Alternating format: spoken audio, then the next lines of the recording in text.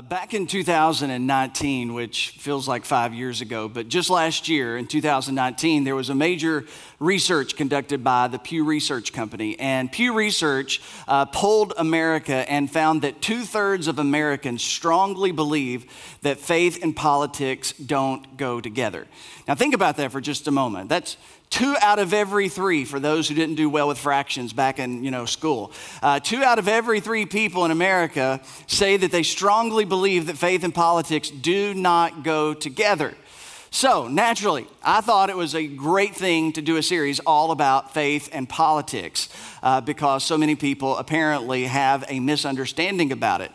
2/3 of people have a gross misunderstanding, even believing that faith can be separated from politics because that's actually an impossibility. The fact that someone's faith or lack of faith exists or doesn't exist, the one thing that is certain, whether you have faith or you have no faith or you claim to have absence of faith in your life, that faith or absence of faith, it colors how you see everything. It colors how everybody sees everything, including the way they see the world politically. So whether you claim to be a person of faith or you claim to be a person of no faith or little faith or average faith or middle faith, whatever kind of faith or lack of faith that you or I claim to have, it affects entirely the way that we see the world, and it affects entirely the way that we see the world politically in our 21st century context. So there's a lot of folks out there who believe that faith and politics don't go together, and it was Albert Einstein, who was later echoed by Gandhi. He said that for all the people who say they don't believe that faith and politics go together, they don't understand faith nor politics, because you can't separate the two. And that's why it's really important that we talk about this, especially in the season that we're in. Now, next week, we are ending this series, and I know for some of you that is the best news you've heard in a long time. It's going to be the Sunday before the election, and so I'm going to try to get as practical as possible next week, as some of you, maybe just a few of you, are left to vote because 50 million people have already decided what they're going to do this November election season. So we're going to talk about that next week, and it just won't be helpful as we head into Tuesday, but it'll be helpful, I think, in all the future seasons of our life. And then besides that, this series, I think, has been a little bit fun. Maybe not for you, but it has been for me because they tell me that all the chatter that's out there online is half the people think that I'm for Biden and half of the people think that I'm for Trump. And so apparently, I am doing a decent job of confusing everybody that's in the audience. So that's fun for me, and I enjoy that. So, but anyway, this whole series, it was sparked by one particular verse that's in the book of Jeremiah. And the verse is found in Jeremiah chapter 12. And these are the words recorded that God spoke. He says, "If racing against mere men makes you tired, how will you race against horses? If you stumble and fall on the open ground, what will you do in the thickets or the jungle near the Jordan?" These were the words that God spoke to Jeremiah when Jeremiah was at an all-time low. He was ready to quit. He was ready to walk away.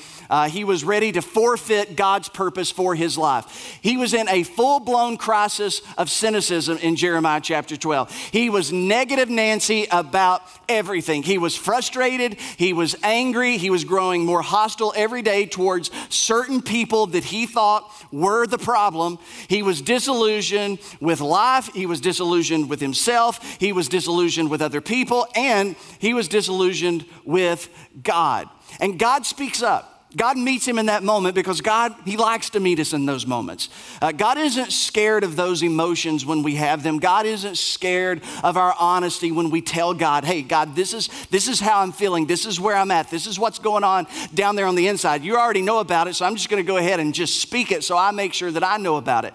God met Jeremiah in that moment to call him out of the fog of overwhelm that he was in.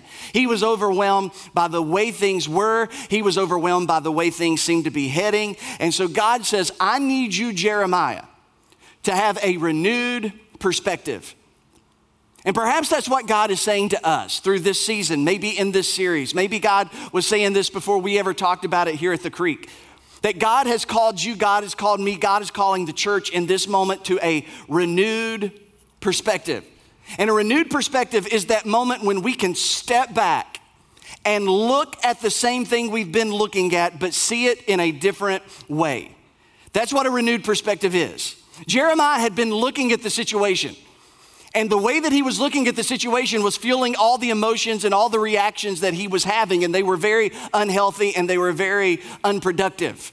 And God says, Jeremiah, you need to step back. You need to take a breath and you need to look at what you've been looking at, but you need to see it in a different way. You need a renewed perspective, because the type of perspective that you need, it will bring clarity to both your thoughts and your emotions, Jeremiah. This perspective that you need to adopt, this new perspective, this is gonna shape your future actions and reactions. This is what God was doing in Jeremiah chapter 12. He was inviting Jeremiah to a perspective of purpose. And I think maybe that's what God's word for the church is at this moment. That's what God's word for you is. That's what God's word for me is, that he's calling us to a perspective of purpose. Because when we lose a perspective of purpose, it's easy to walk away.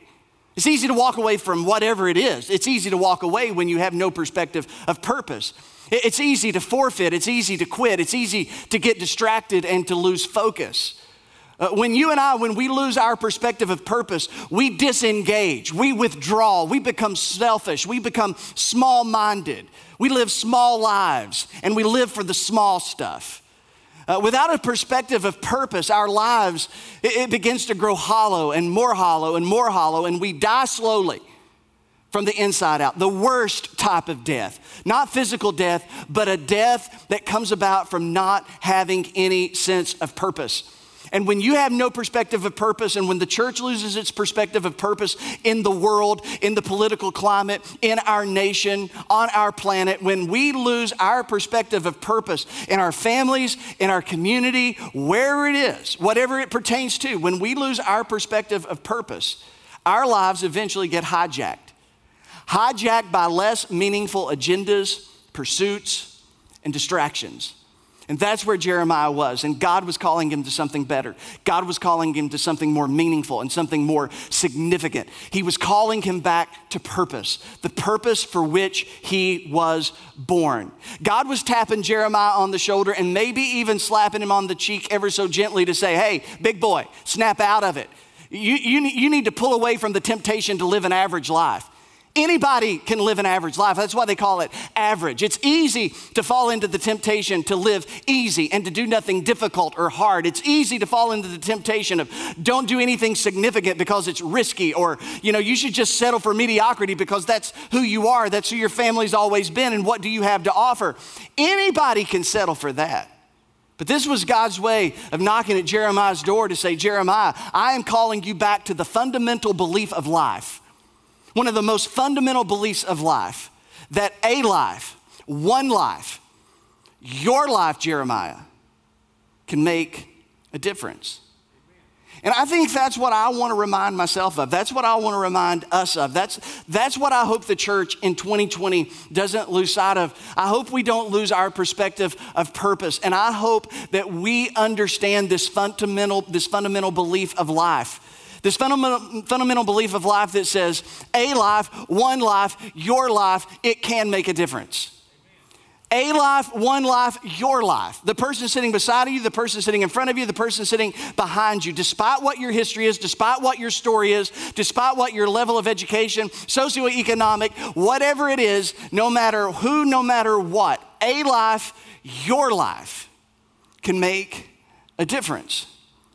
And if we as the church stop believing that we can make a difference, and I'm not talking about in the political arena, I'm talking about something far more transcendent and something far more lasting and something far more important. If we stop believing that we can make a difference, if you stop believing that you alone, you as an individual can make a difference, the church forfeits ground that we could advance the kingdom of God. And this is what God's saying to Jeremiah, and I think it's what God's saying to us. And so, the question is, well, what did Jeremiah do with it? Well, he manned up. He put on his big boy pants. He took his thumb out of his mouth. He put aside the pacifier. He stopped pouting. He stopped being so sensitive. And he embraced his purpose. He stood his post. He played his part. And that's what you find throughout the book of Jeremiah. That's what you find in the book of Lamentations. That's what you find the historians writing about in Chronicles. When they reference Jeremiah and his ministry, He embraced his purpose. He picked himself up. It's not that you fall down and have a bad moment. It's that you pick yourself up and you move on after your bad moment. He embraced his purpose. He stood his post. He didn't go AWOL. He wasn't missing. He didn't abdicate his responsibility or his duty. He didn't walk away. He played his part. He found his lane and he ran in it. And the epitaph of Jeremiah's life, if we could all go to where Jeremiah is buried and if there were a headstone there, I think the epitaph could simply read, Jeremiah, he ran with horses. He didn't settle. He didn't coast. He didn't give up. He didn't embrace average. He did something meaningful. He did something significant. That's what we would find on his headstone. So I think when we look at his life, and this is really the last time I get to talk about Jeremiah in this series, and I think I've been stuck on Jeremiah for over a year. I keep on coming back to him in my personal reading. I keep finding myself reading about him, reading his writings, studying his life, and it really is fascinating. And there's so much I could say about it, but there's a few things that stick out to me that I think we can learn some things from. First thing is this: he had courage propped up by perseverance. If we were to say, hey, what does it mean to run with horses? I think running with horses means that you have courage propped up by perseverance. 23 years, he would say, that I've been preaching, I've been, asking people to turn back to God. He said 23 years people haven't listened.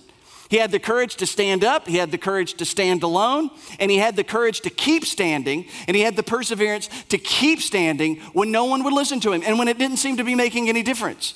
He had courage propped up by perseverance, because if you're gonna run with horses, there are going to be seasons, there's going to be days, there may even be years of your life where you believe you're making no headwind, you're making no progress, you're not making a difference.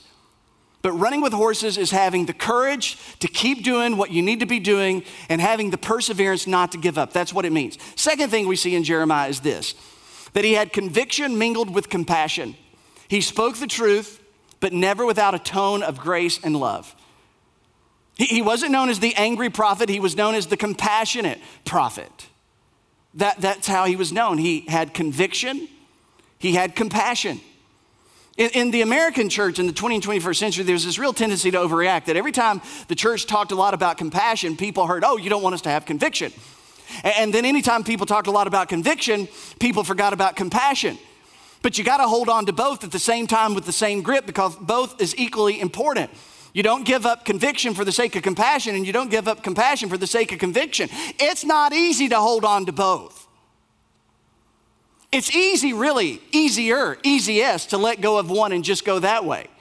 It's easiest just to be compassionate. It's easiest just to have conviction, but to have both, well, that requires running with some horses.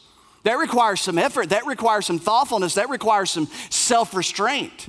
Third thing, he had realism infused with hope. He wasn't pie in the sky. He didn't have his head in the sand. He didn't sugarcoat how things really were, nor did he allow how things really were to stifle his belief that in the future God was going to do something good and better. He acknowledged the current reality. He looked around and he said, you know what? Some of this just sucks. Some of this is terrible. Some of this is just, I feel like all hell's being poured out all the way around us. And he just acknowledged it. He called it what it was. He pointed it out as ugly and as bad and as terrible as it was. But at the same time, he continues to cast vision for the potential of the future. The present did not discourage him concerning what he believed God was going to do in the future. And he believed that God was going to keep every single one of his promises, and that those promises were windows into the future of what God was yet to do. And so when you put all this together, and there's so much more I could say, but they only give me a certain amount of time. And so I could say a lot more, but when you put it all together and you form Jeremiah's lasting legacy, here's what I think his legacy is. He did what he could, when he could, with what he had. That was his life.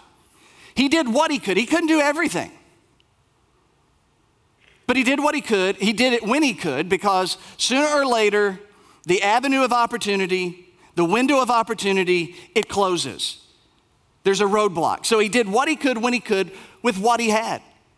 You can't do what you can't do with what you don't have, which is where so many of us like to spend our lives. We want to get discouraged because we can't do with what we don't have. When we ought to just pull back and get a perspective that says, you know what, I'm going to be determined to do what I can when I can with what I've got. Because I can't possibly be expected by anybody or God to do what I can't with what I don't have. So you and me and us, that's where we've got to live at. That's where we got to get to is, I know me, I know what I've got, I know the opportunity that I've got, and I'm going to do what I can while I can with what I've got. And I've got to leave the rest to God. And you've got to leave the rest to God because he's got the rest of it. And what you can't do, someone else can do. And what you don't have, somebody else has. And we're just going to hope everybody gets on the same page to do what we can while we can with what we've got. And that's what he did. That was his legacy. As one writer said it, and I love this, that he was a towering life, terrifically lived. That he used his relationships, he used his experience, he used his gifts, his words, his creativity, his courage, his intellect. He used it all to further the purpose of God in his generation. That's what he did. Now, when I read the scripture and you read the whole scripture and you take the whole story of scripture, because you just can't get lost in Jeremiah and you just can't get lost in Lamentations and you just can't get lost in the history of Israel because there's a big story playing out. The story of the scripture, and if you don't believe the scriptures and you don't love the scriptures, it may be just because you've never read it or because you don't understand the story of it. Because the story of scripture is one large story. It begins in Genesis and it ends with the culmination of all things at the end of the New Testament in the book of Revelation. And when you take the whole story, this one big story, and you allow Jeremiah to play his part, to do what he could while he could with what he had, you find out what his greatest contribution was. You find out what he was able to do in his generation that affected you and affected me, and really the whole world around us owe him a debt of gratitude. The greatest accomplishment, in my opinion, that Jeremiah was able to do in his lifetime, he taught the captives how to be Jewish in Babylon. He taught them in a world and a culture that didn't share their views and their values, how to be God's people in the midst of people who were not God's people. How to stay true to their values in the midst of a people who did not share their values. How to maintain their definitions of right and wrong and good and bad amongst a people who did not share those definitions of good and bad and right and wrong. This was Jeremiah's contribution, and that's what we talked about last week, that he wrote to them and he said, okay, here's how you remain Jewish in Babylon, because here's the thing. They're eventually coming back to Israel. The people of God are. But while they're in Babylon, they do not lose their national identity. They do not lose their values. They do not lose their faith. And because they did not lose their identity, all was not lost, because if they had lost their identity as the people of God in Babylon, the promise that God had made to Abraham, that out of his descendants would come a great nation, and out of that nation, the whole world would be blessed by the birth of one of his descendants. If Israel had been lost into oblivion, if they had just faded off into the horizon in Babylon, the promise of the Messiah would have been lost, because it's going to be out of the nation of Israel that the Messiah is going to be ushered into the world. So Jeremiah helps preserve the promise. He helps preserve the lineage of God's people so that they can come back from Babylon, maintain their identity, and in a few centuries see the birth of a baby in a Judean village by the name of Bethlehem. That's the larger story, and that's the contribution that Jeremiah has, because we've all been touched by the life of that baby born in Bethlehem, that carpenter's son, Jesus from Nazareth. It was because Jeremiah kept that line uninterrupted that all of us, just as God promised Abraham, we have been blessed. And so the whole world really owes Jeremiah a debt of gratitude, especially for those of us who follow Jesus. This is how important the exile was. And these are words Eugene Peterson wrote, and these are so helpful. And I just couldn't make myself not share them. And this is what he says about it. He says, Israel, they settled down to find out what it meant to be God's people in the place they did not want to be, in Babylon. Because it's easy to be God's people where you want to be, right? Or at least it's easier. The result was that this became the most creative period in the entire sweep of Hebrew history. They did not lose their identity, they discovered it. They learned how to pray in deeper and more life-changing ways than ever. They wrote and copied and pondered the vast revelation that had come down to them from Moses and the prophets, and they came to recognize the incredible riches of their own scripture. They found that God was not dependent on a place, not the Temple Mount, not Jerusalem, not Israel. He was not tied to familiar surroundings.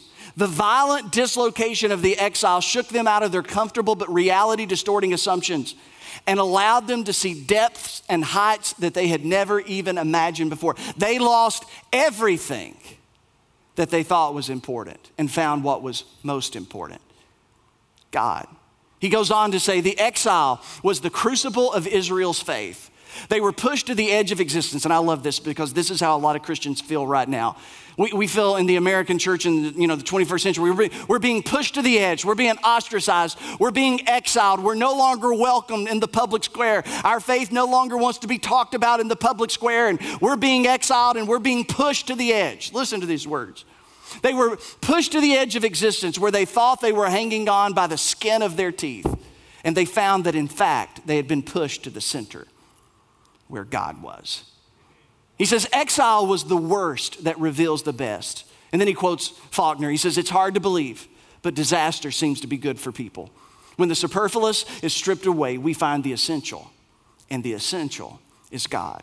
Now, what if that was not only true then, because it certainly was true then, what if it's true now? What if in us, in the feeling that you have and the feeling that the church has been talking about for the last few decades, we're not welcome, it's not the same, we can't talk the way we used to talk, we can't say what we used to say, and we're being pushed to the edge?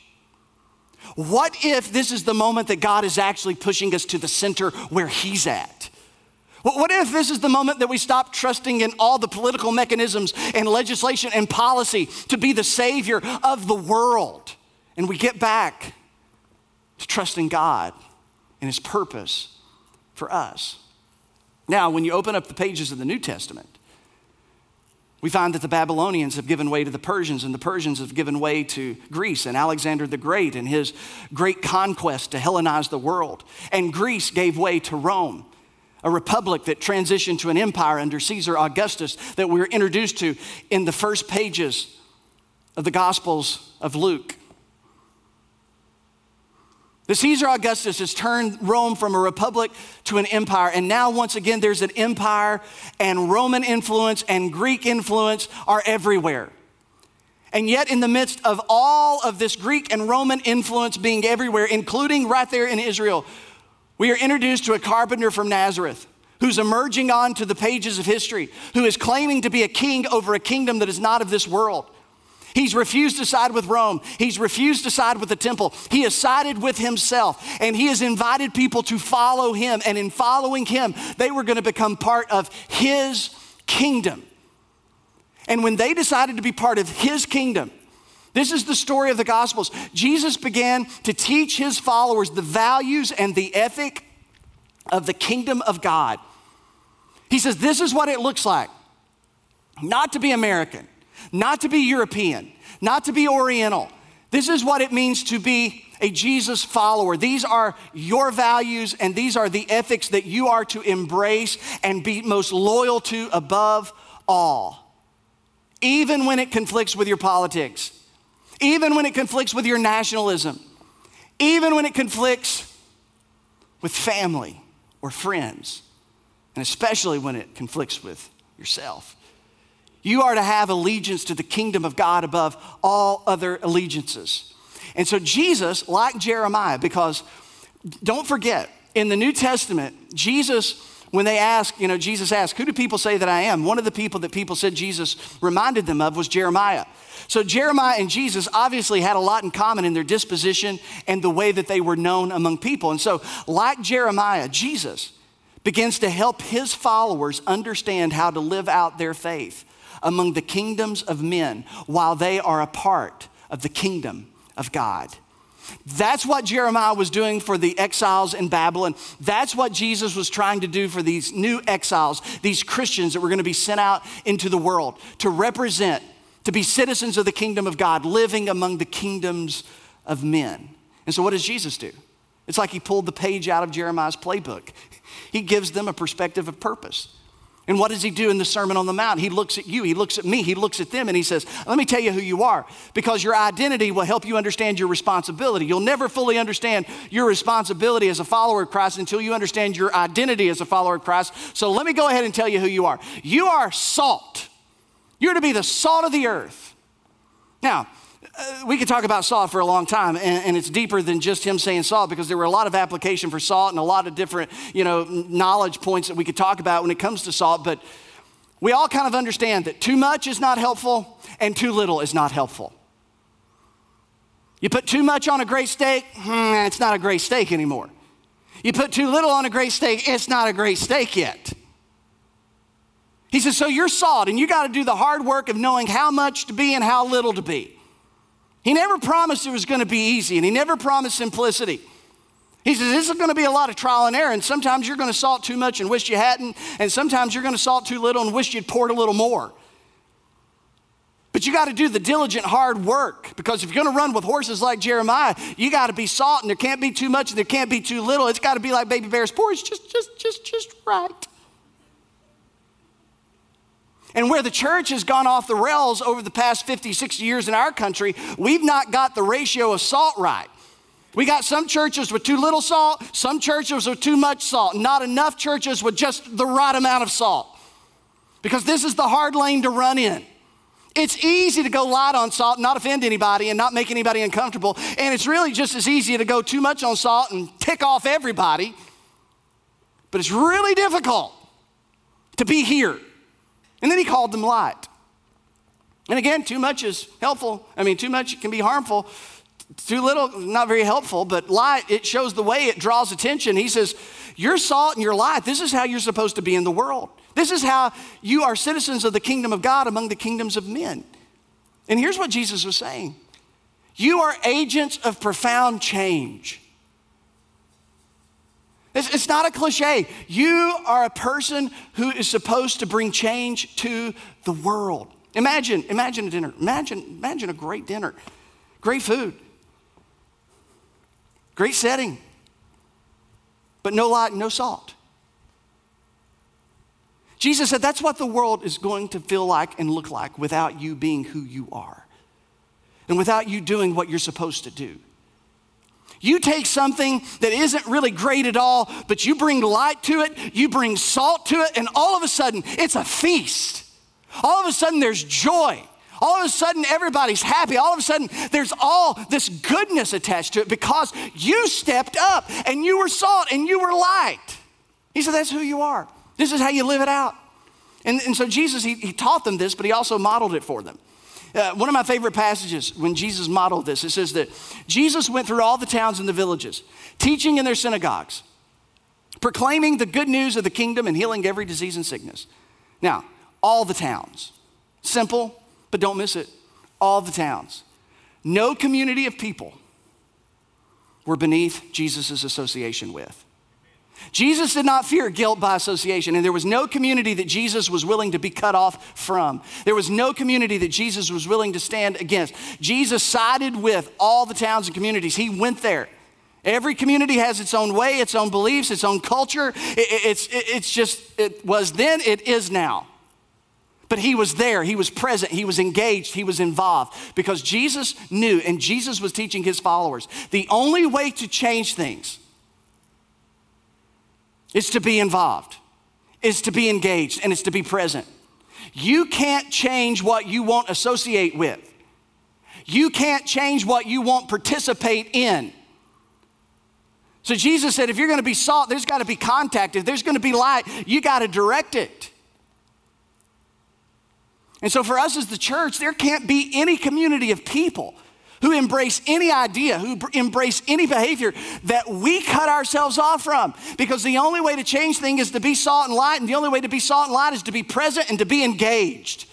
We can't change a world that we back away from, and we cannot change a world that we refuse to participate in. And so it says that he gave them good news. Almost news that sounded too good to be true, that God loves you no matter who you are, no matter what you've done.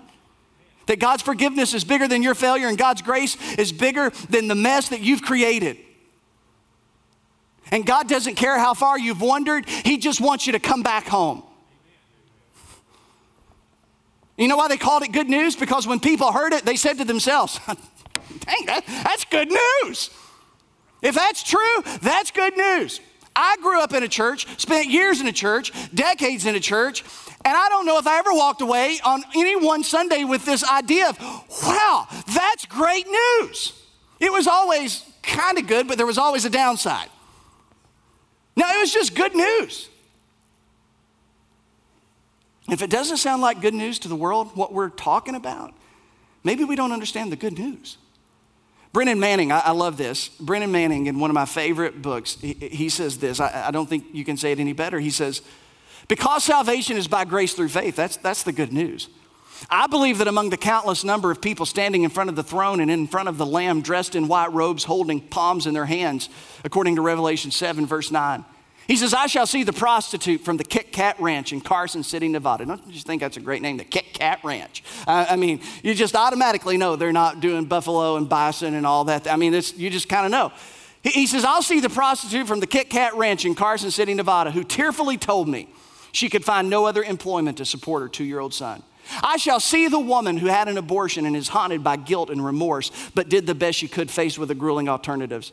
The businessman besieged with debt who sold his integrity in a series of desperate transactions. The insecure clergyman addicted to being liked who never challenged his people from the pulpit and longed for unconditional love. The sexually abused teen molested by his father and now selling his body on the street, who as he falls asleep each night after his last trick, whispers the name of the unknown God he learned about in Sunday school. The deathbed convert who for decades had his cake and ate it, broke every law of God and man, wallowed in lust and raped the earth. But how? How's that possible, we ask? And then the voice says, they have washed their robes and made them white in the blood of the Lamb. There they are. There we are. The multitude who so wanted to be faithful, who at times got defeated and soiled by life and bested by trials, wearing the bloodied garments of life's tribulations, but through it all clung to faith. And this is how he closes. He says, my friends, if this is not good news to you, you have never understood the gospel of grace. Now, can you imagine if that's how we were known, that kind of messaging?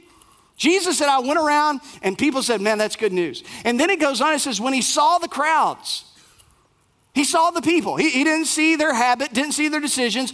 He saw a group of people made in the image of God. He saw the people. Beyond their political affiliations, beyond their political stereotypes and labels, he stepped around all of that and he looked them in the eye. He saw them as who they were.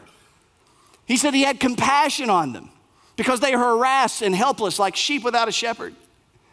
He saw them as a group of people. He said, these people are drowning. They're not the problem. They're trapped. They're enslaved. They can't help it. They can't fight against it. They're terrorized by sin. They're held by the clutches of sin. Look at them. They're harassed. They're helpless. They don't have a shepherd to help them. They don't have a leader. He didn't get angry. He didn't rage against the machine. He didn't blame it on Caesar. He didn't blame it on Caiaphas. He had compassion on them. And he didn't condemn them. He loved them and invited them back to the Father. A group of people who knew they were disappointments. They didn't act like they knew they were disappointments, but in their heart of hearts, they knew they were failures. They felt like garbage. The religious system of their day told them they were garbage. They weren't good at being good. But Jesus said, you know what? I'm patient. I'm not going to demand that you keep up with me. I'm not going to demand that you get everything as right as I've got right, or that you see everything the way I see it, because you're not there yet. And I'm going to accommodate to your speed, because my story is not your story. And I don't know the story with your mom and dad, and I don't know what happened that night in college, and I don't know about those 6 years that were dark and hard. I don't know how close you came to jumping off the edge. I don't know that about you. But I'm just going to look at you and try to look at you the way Jesus looked at people, because he's giving us our marching orders. He's modeling for us what it looks like to be part of the kingdom of God amongst the kingdom of men. And then Jesus looks at them after all of this and says, okay, the harvest is plentiful, but the workers are few. And this is interesting because he didn't see a problem. American political Christians, that's all we see are problems. Republican Christians see Democrat, problem. Democrat Christians, and I know some of you Republicans, you have a hard time believing there's such a thing as a Democrat Christian, but they are. And those Democrats have a hard time believing sometimes there's a Republican Christian, but there are. And they look at Republicans, that's the problem. Or that group over there who says this, or that group of people over here says that. Jesus didn't see problems. He saw an opportunity. He saw an opportunity for the kingdom of God to gain ground. He said, look at this mess. It's a field ready for harvest. This is a field to work, and this is a harvest to win. So let's don't bellyache. Let's not complain. Let's not wring our hands and say, oh, Lord, the world's going to hell in a handbasket, and what are we going to do? And they may not like us anymore, and they may persecute us, and what are we going to do if we lose our opportunity? Snap out of it, Jesus would say. You're not seeing it the way you need to see it. Step back. Look at the same thing, but see it differently. That's a field. It's an opportunity. Those people you loathe, they're not people to loathe. That's a field for harvest. What kind of farmer hates the harvest? What kind of farmer hates his field? What kind of farmer goes out there and works super hard and says, you know what?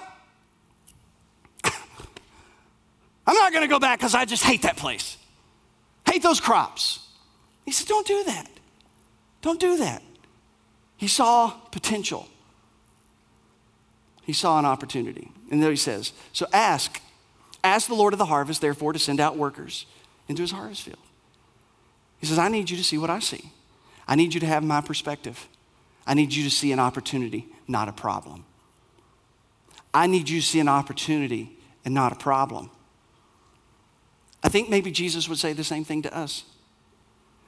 I need you to just look around, look at the world, look at the trajectory. See it as an opportunity.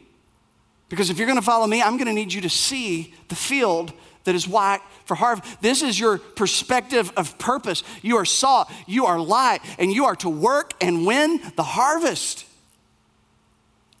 I need you to see everyone as someone God made. I need you to see everyone as someone God loves, and I need you to see everyone as someone that Jesus died for. I don't care if they're Republican or Democrat. I don't care if they're Speaker of the House. I don't care if it's Senate Majority or Minority Leader. I don't care if it's the President of the United States. I don't care if it's the Cabinet. I don't care who it is.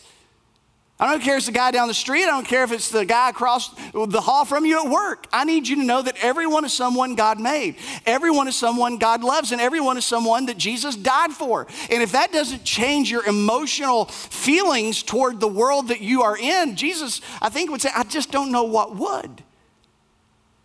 Democrats, someone God made, someone God loves, someone Jesus died for. Republicans, same thing, God made, God loves, Jesus died for. Protesters, politicians, keep on taking it on down the line. Someone Jesus made, someone Jesus died for, someone Jesus loves. It's just, that's the reality. And when we start not liking that reality, and when we try to start pushing back against that reality, I fear for what's happened in our hearts. So he says that everyone is someone, and then he tells them in the next chapter, he says, you get this perspective, let me tell you about your purpose.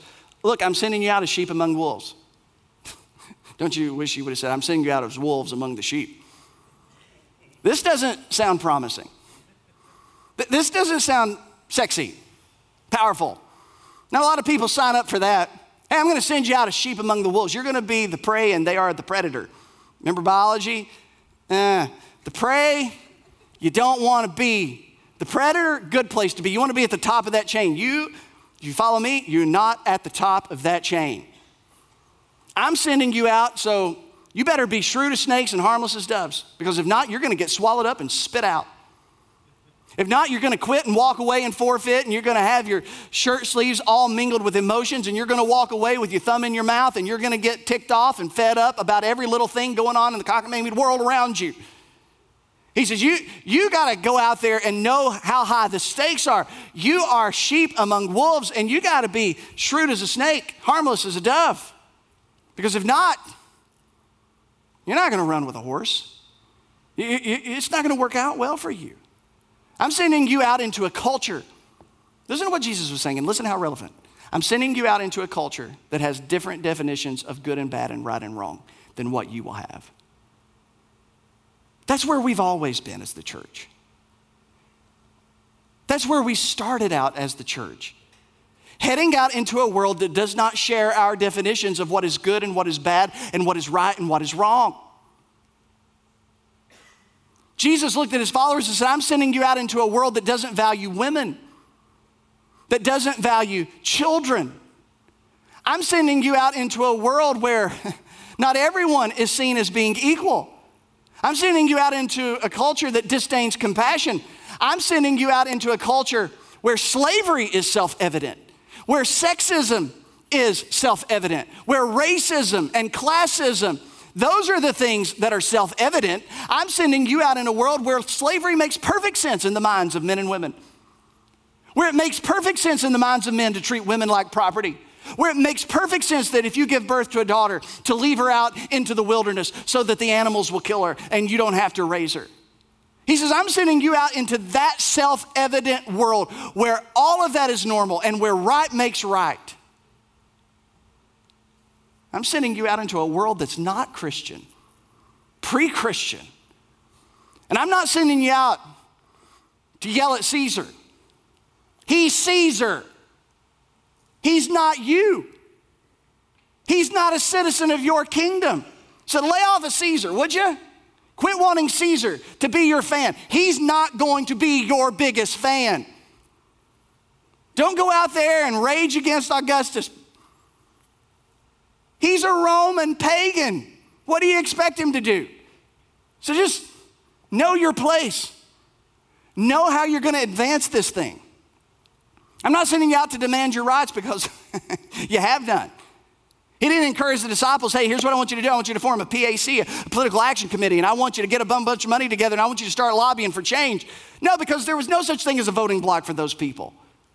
But how in the world were they going to change the world? With no money, no power, no territory, any of that. And it's a cliche, but it's a cliche because it's true. They changed it with love. Jesus taught his followers the most important thing to God was how we loved people. Say, yeah, I've heard it before. Yeah, well, we haven't got it yet. I don't have it yet. Yeah, but that's so simple. That it's very demanding. Jesus said, you're going to prove your love for God by how you love your neighbor. Because I'm going to recenter your idea of faith. And your idea of faith is no longer centered around sacrifices, belief, or morality. Your core part of your faith is centered around God and how you treat people. At the heart of your relationship with God is people.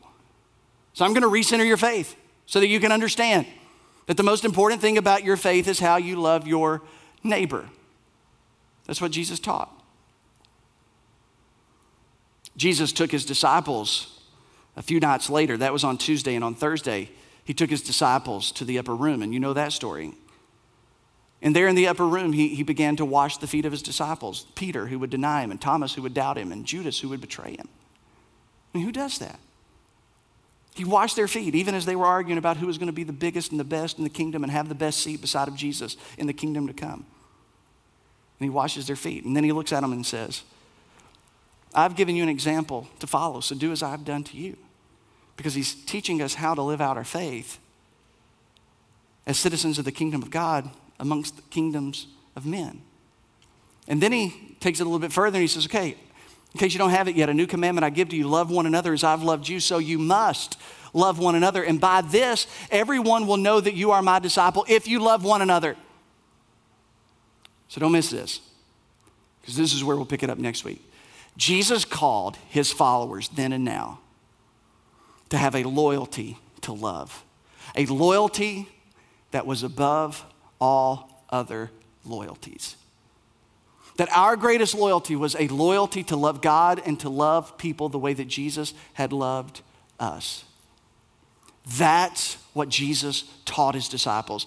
That's what Jesus modeled for his disciples. And when they looked at Jesus, they began to learn what love was, that love was a choice. They saw in Jesus a choice to put other people first and themselves behind everybody else. They saw in Jesus this idea of love that says, I am less important than you. I mean, how counterintuitive can it be? You are always more important than me. That's what they saw in Jesus. He called them to this loyalty, to that type of love. They learned from Jesus that not only are you more important than me, but whatever is best for you, that's what's best for me to do. Whatever is good for you is good for me to do. And if you can't and I can, then I will, because you can't. I'm gonna do what's best for you, even when it hurts me. I'm gonna do what is right for you and what is best for you, even though it rips my guts out, even though it may be the last thing that I wanna do. They learned from Jesus that love is drawing near, it's not pulling away. Love is getting your hands dirty. It's getting down there in the mess. It's inconvenient. It's hard. It's not an overnight process. It's going long term. They learned the type of love that says, you know what? I'm not going to do anything that may cause you to regret something. I'm not going to do anything that may wound your conscience. Because if it's not good for you, it's not good. And if it's not best for you, it's not best. Because you can't harm your neighbor and love them at the same time. They looked at Jesus and this is what they understood. They understood that love fights for the relationship, that love forgives, that love doesn't hold on to the grudges, that love refuses to stereotype or label. They looked at Jesus and they learned a type of love that they were themselves to show. And so the message of Jesus left Jerusalem and into Judea, into Samaria, and even to the uttermost parts of the world, even to Rome. And the message of Jesus spread like a pandemic. And in the 2nd century, a bishop in North Africa, he wrote this. He said, "It is mainly the deeds of a love so noble that lead many to put a brand upon us." He said, "This is what they say about us Christians. See how they love one another, they say. For they themselves are animated by mutual hatred, how they are ready even to die for one another." They looked at Christians and saw them running into cities where people were dying with plague. One bishop said in 251, he says, "We can't heal, but the one thing we can do, we can love and we can care for those who are dying." Christians took care of their poor and also took care of the poor that wasn't even part of the church. They took care of their own and they took care of the pagans as well. Later on in the 300s, the Emperor Julian, I wish I could tell you the whole story, but he wanted to wipe out Christianity and revive paganism, but he couldn't because he said, you know what? The way these people treat strangers, the way they care for their own, there's not one among them begging for bread. Look at how they love each other. Christians elevated women, rescued children who were left behind in the woods and raised them as their own. And the rest is history. And out of the movement of Jesus followers who took their cue of love from Jesus, out of that movement of Jesus followers came hospitals and healthcare for all. Healthcare for all was a Christian idea in the early centuries. We're gonna build hospitals because right now only the wealthy can get healthcare. Only soldiers can get healthcare. So we're gonna build hospitals and healthcare and we're gonna offer it for all. We're gonna offer quality education and literacy for all people because it's in their benefit. We're for equality of all people because it's for our benefit. We're for the dignity of all people, women and children, every ethnicity because it's in our benefit. Christians were on the front side of the advancement of the arts and sciences. They were advocating for the highest standards of justice. They were deconstructing case systems. They were regarding all human life as equally valuable. They were concerned with the poor and they elevated this idea of compassion. That's our story as a church. Once upon a time, love changed the world. How we loved made what we believed more believable. And if we're gonna change it again, it'll be the way we changed it the first time. Christians changed the world by doing good deeds and sharing good news. No matter who, no matter what, come on in.